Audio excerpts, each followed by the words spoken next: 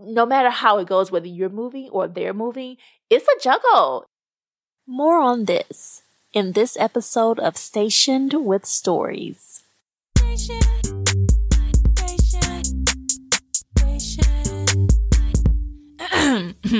Station with Stories. That's it.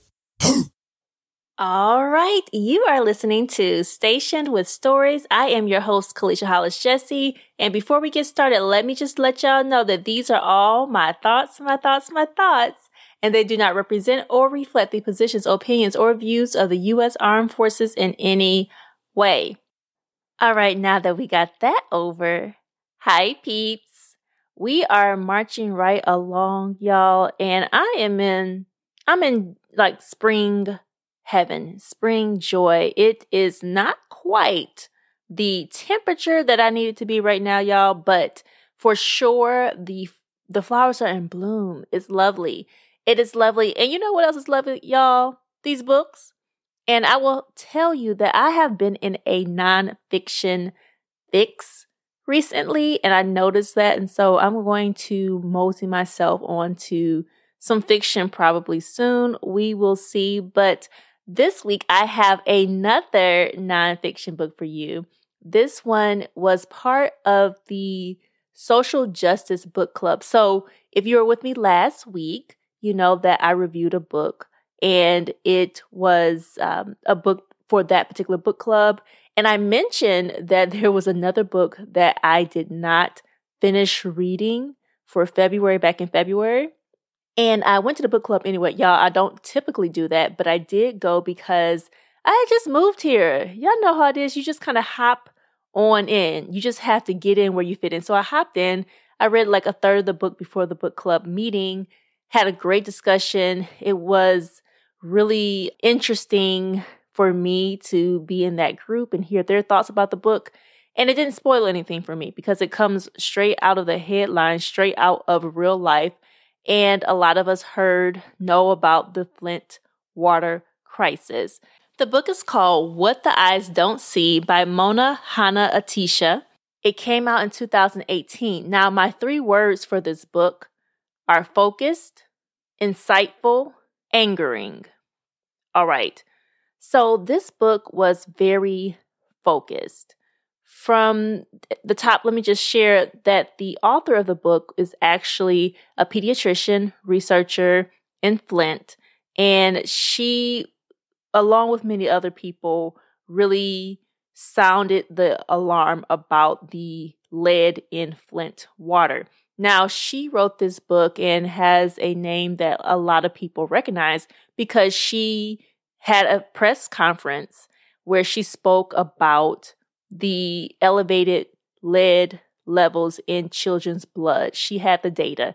Now, before she did the press conference, and she had a lot of people there at the press conference, a lot of support from, and I shouldn't say a lot of support from local leaders, but she had some support from some leaders, some key leaders, and outside of Flint, leaders as well, who knew about the crisis and knew that they were covering up the Flint water issue with lead and how this lead was poisoning children, poisoning everyone, but specifically the way that lead works, it interferes with the development of children. So it was particularly important for the leaders, those who were in charge of monitoring the water. And this is after the water supply, Flint's water supply, changed from Detroit's water supply. And from there, things went haywire. Now, the book is focused because she really, this pediatrician, and she writes about this struggle to, once she found out that, yes, there is a problem with our water and it's poisoning our children, we need to do something about it, to the point where year plus into the future, that's kind of where she ends it.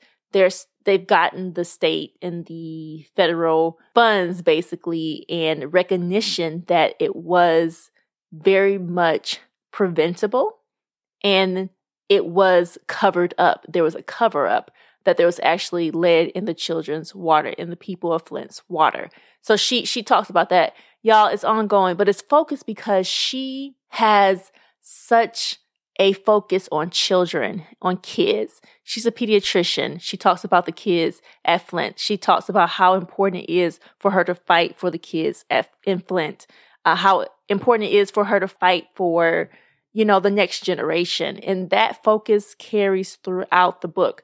And it's part memoir. It's part memoir because she talks about her, not just her personal history with environmental activism. Even as a child, she was into like clubs, environmental activism clubs in high school, and that continued throughout her life, that interest. But even her family generation, she talks about Haji, who is her grandfather coming from Iraq, and how the motherland really shaped his life, and it really shaped the life of the whole family because of the peace that they had before.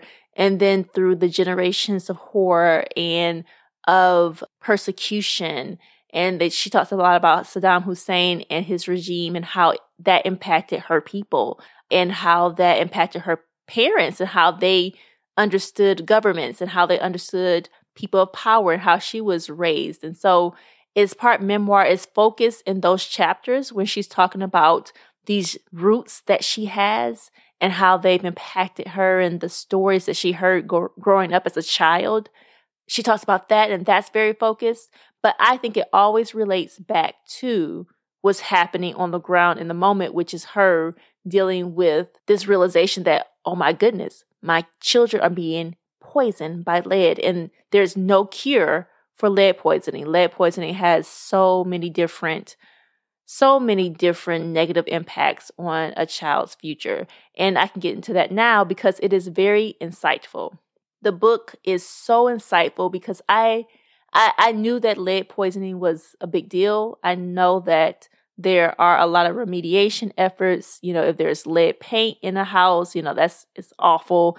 And you have to make sure that's taken care of before you bring a child into the home. I know all these things, but I did not know what lead actually did to the body. It was so insightful. Her as a pediatrician talked about how unbelievable it was that they covered this up when the experts, right, the water experts, the health experts would have known how much of a negative impact lead in the blood would have for years to come.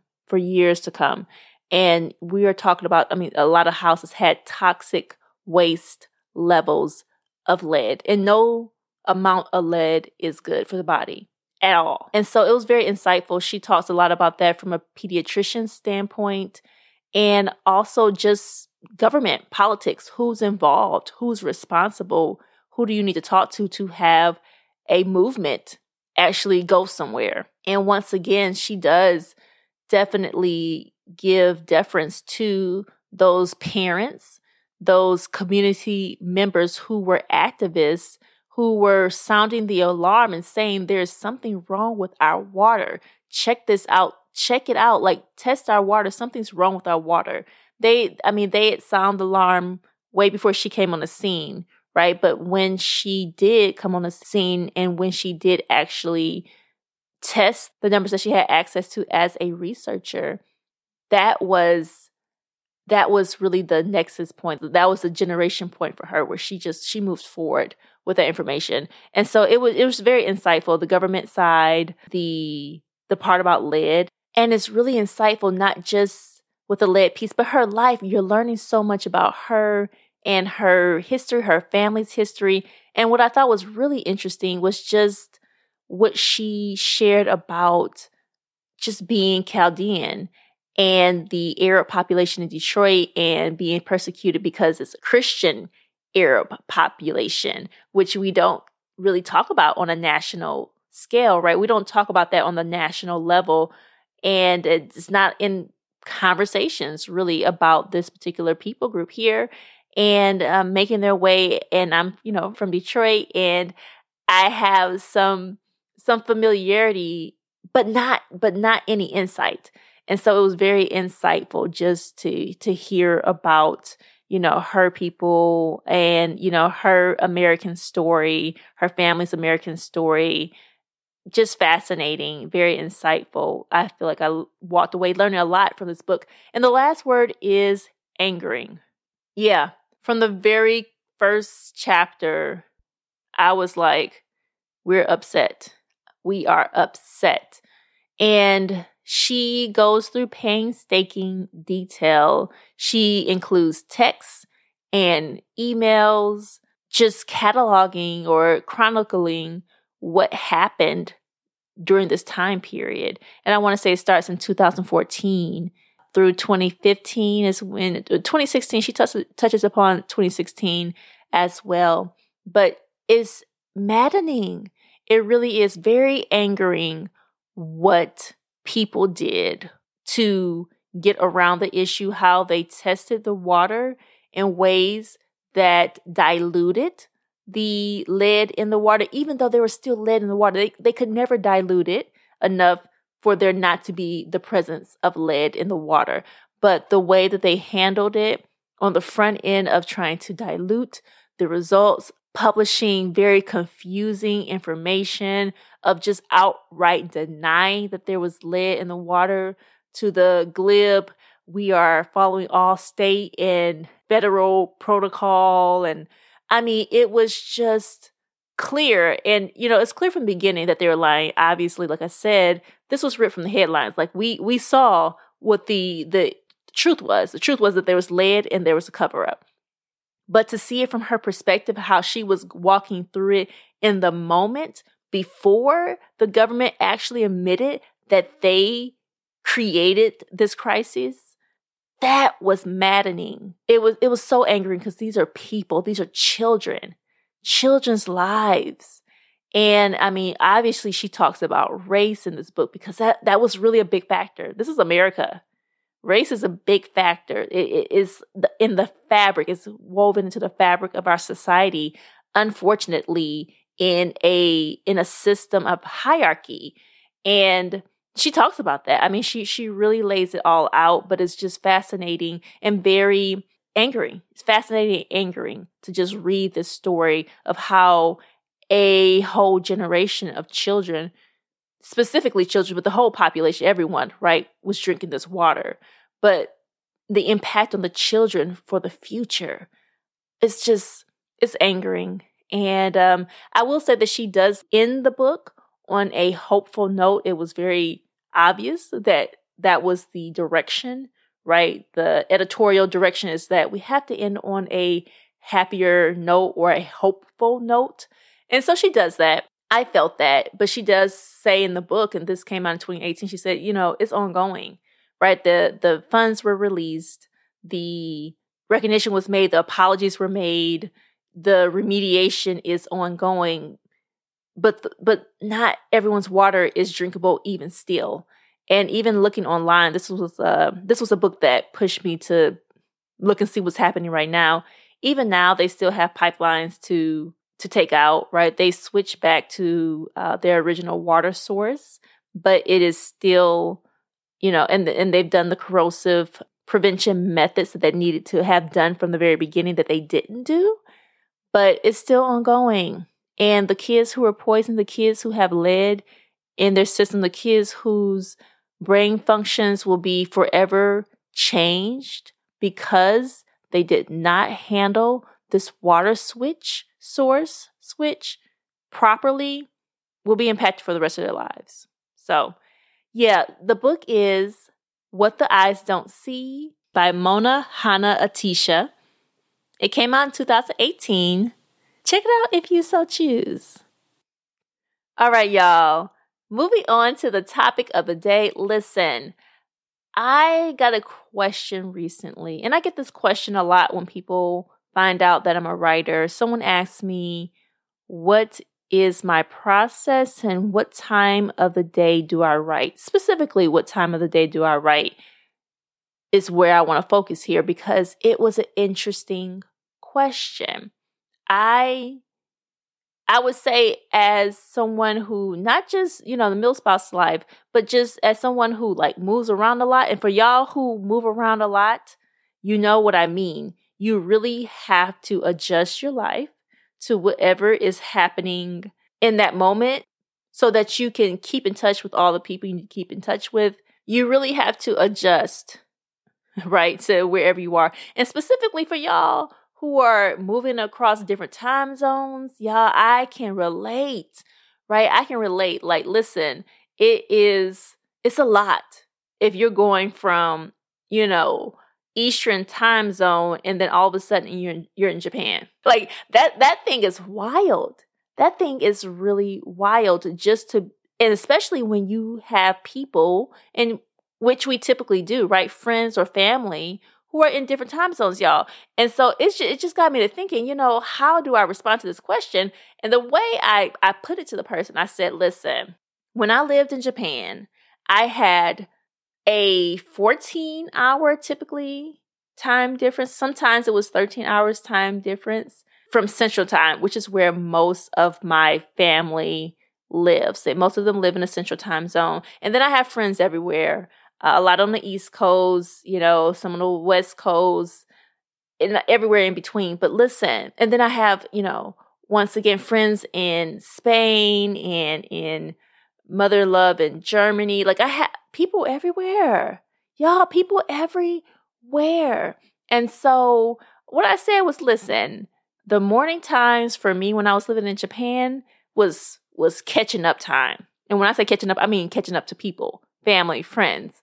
And so for me writing, and a lot of writers, they're like, I write in the morning because that's when I'm the most fresh. Listen, I'm a people person. I like to be with the people. I like to communicate. I like to keep my relationships strong. And so that means lots of communication. Okay. So I couldn't get up early in the morning and write. I could have, but that would have been sacrificing time with loved ones, time on the phone, texting, lots of video chatting with loved ones. And so I push my time of writing usually back to either late morning or early afternoon. And here we go, MilSpouse life. I am in a different time zone, y'all, moving these time zones.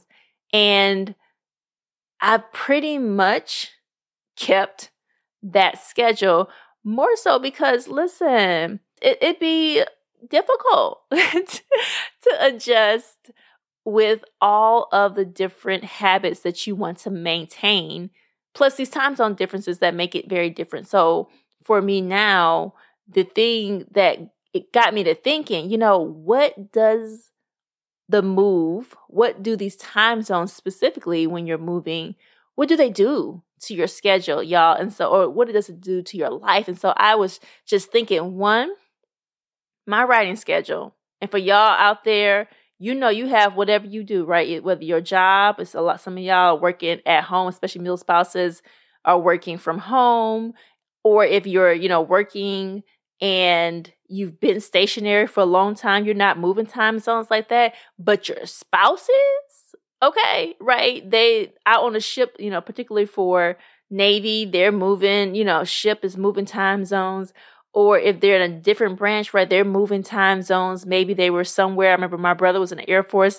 And one moment he was in Germany, and then the next thing we knew, he was in Qatar. And it's like, okay, so how do we communicate with him now? Like, when will he be up? When will he be communicating with us?